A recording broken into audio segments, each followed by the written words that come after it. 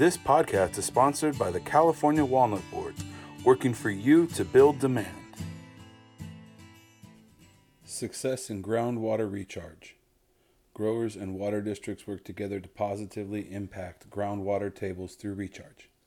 By Jenny Holterman, contributing writer. 10 years ago, there was a time before the Sustainable Groundwater Management Act that even before many knew what whitelands were. It was also a time when a Central Valley farmer and an innovator in groundwater recharge had the foresight to start thinking about the future of aquifers on a large scale. On-farm groundwater recharge is defined as taking advantage of the water capture, filtration, and storage services provided by natural and working landscapes. According to the University of California Agriculture and Natural Resources study titled Supporting Sustainable Groundwater Management. Growers are turning to on-farm recharge to replenish the aquifer below their orchards and capture floodwater that otherwise would be lost. This is not a new concept to Don Cameron, general manager of Terra Nova Ranch, located in Helm, California. In an area that relies entirely on groundwater, I figured pretty early on we needed to correct the problem, Cameron said. We were losing 2 feet of groundwater elevation a year due to pumping. We needed to do something if we wanted to continue to farm. Terra Nova is mostly located within the whitelands, now a common reference to non-district land or land that is entirely reliant on groundwater with no access to surface water. Putting excess surface water to work. Cameron has been working on projects to capture floodwater off the Kings River alongside other local growers for more than 30 years. In late 2010, he received a Conservation Innovation Grant from the Natural Resource Conservation Service to begin work on his biggest recharge project. In the first year of the project, Cameron was able to capture 5,000 acre-feet of floodwater off the North Fork of the Kings River and begin flooding wine grape vineyards for groundwater recharge. We proved in 2011 we could grow vineyards without harming them and get water into the ground for recharge, he said. Cameron then received a floodwater corridor grant from the California Department of Water Resources through the Kings River Conservation District in 2011 to install 4 miles of canals, pumping stations, floodgates, and crossings to develop the beginning of the real backbone of Phase 1 of his recharge project. The grant funded the process of connecting to floodwater access points. Prior to that, Cameron had no connection to surface water. The project also includes 400 acres of flood basins that are farmed in dry years with row crops. In wet years, after the surrounding water districts are satisfied with their allotment, Cameron can capture and recharge with the balance. Water districts take what they want and need. When the state has a heavy snowpack year and full reservoirs, our farm can take what it would otherwise head out to the ocean, Cameron explained. The completed first phase of the groundwater recharge project supports 6,000 acres and is designed to expand to the neighbors to include 18,000 acres in total.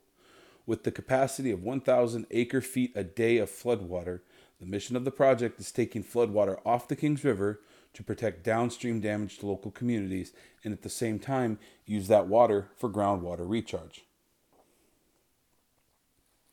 In 2017, Cameron expanded from flooding wine grapes to experimenting with flooding pistachios, almonds, olives, and other vineyard blocks on their ranch. One vineyard block we were able to put 13 acre-feet of water on and move the water below the ground. We keep experimenting with different crops and see what we can do, Cameron said. In 2017, we were able to take another 5,000 acre-foot of floodwater. Our monitors on our wells showed the groundwater levels increase. We know we are making a difference. Interest in groundwater recharge. Growers across the state have begun thinking the same way about how they can make a difference by investing in groundwater recharge on their farms. Greg Wedges, a partner with Wedges & Young, installed a tile drain system in the spring of 2018. Prior to planting a 40-acre almond orchard in Wasco, Wedges worked with a specialized construction group to install a tile drain system under the new planting. He installed a series of 4-inch corrugated perforated pipe, 8.5 feet deep, every 96 feet. It took 2 to 3 weeks and roughly $2,500 per acre to install the tile drain system. The construction group Wedges used has been installing these drains in the Imperial Valley for years, but reversing the idea in the Central Valley. Dana Munn, general manager of Shafter Wasco Irrigation District, has been researching and implementing recharge and banking projects for most of his water career. He explained that the tile drains are nothing new to the water world, but we are making them flow in reverse as what they have traditionally been used for. Usually, a tile drain was used to drain excess water off a piece of land. Now we are trying to keep excess water and store it below ground. Wedges was able to use the existing filter station to help filter water and send it through a standpipe which uses gravity flow to distribute into the tile systems. There is a rock ring layer around the corrugated pipe to keep it free from plugging with foreign material or excess silt. The orchard was then planted on top of the tile drain and farmed normally. As with Terra Nova's project, Wedges' system operates on water availability in wet years. Utilizing a smaller system, Wedges can recharge with lower risk, all while continuing to farm. The tile drain is designed between the tree rows and as far away from the root zone as possible. We don't want the trees to uptake the moisture. We want that moisture being percolated and recharged, Wedges said. Almond's shallow roots make it an ideal crop for the deep 8.5 foot deep tile drain. There are monitoring wells 10 feet deep to ensure water is used for recharge, not irrigation, Wedges said. Wedges has a relationship with Semi-Trophic Water Storage District for purchasing flood water and utilizing district water for an on-farm recharge project. Utilizing Article 21 water, Wedges can keep 90% of the recharge water with the balance going to the district. In the end, recharging with tile drains ultimately is aiding the district as well as the grower, he said. Water districts across the valley are looking for innovative ways to solve the groundwater problem and are encouraged to see more landowners dedicated to the recharge projects. Currently in our district, we are working with on-farm recharge, not flooding recharge projects as you may see up north. We focus on landowner-dedicated recharge ponds and farmers who are implementing below-ground tile drain systems, Munn said. Munn is reassured to see landowners develop their own projects that aid in the recharge as well as keep farmland in production. When projects allow a farmer to continue to farm as well as recharge, it is a win, he said. SWID's goal is simple. We aim to balance our water budget so your farm can be uninterrupted. Waiting for the opportunity to recharge. In the Central Valley, there is not always the capability for utilizing recharge. 1 out of every 4 years is wet, Munn said. In that 1 year, we have 3 to 4 months of recharge opportunities with 1 month of prime utilization time. As a result, for growers like Cameron and Wedges, their projects will not be productive every year. Cameron had a series of 4 years during the drought where he couldn't store any water. Wedges wasn't able to utilize the system until year 2 because of water availability. The idea is to have the systems there for wet years and to take advantage of surplus off-season water that would otherwise be lost. The projects may sound simple, but they and the grant process can come with challenges. Even before a 40-acre project can begin, a landowner needs to prove the project will work for recharge. Wedges had to drill a 50-foot core sample to fully categorize the soil types.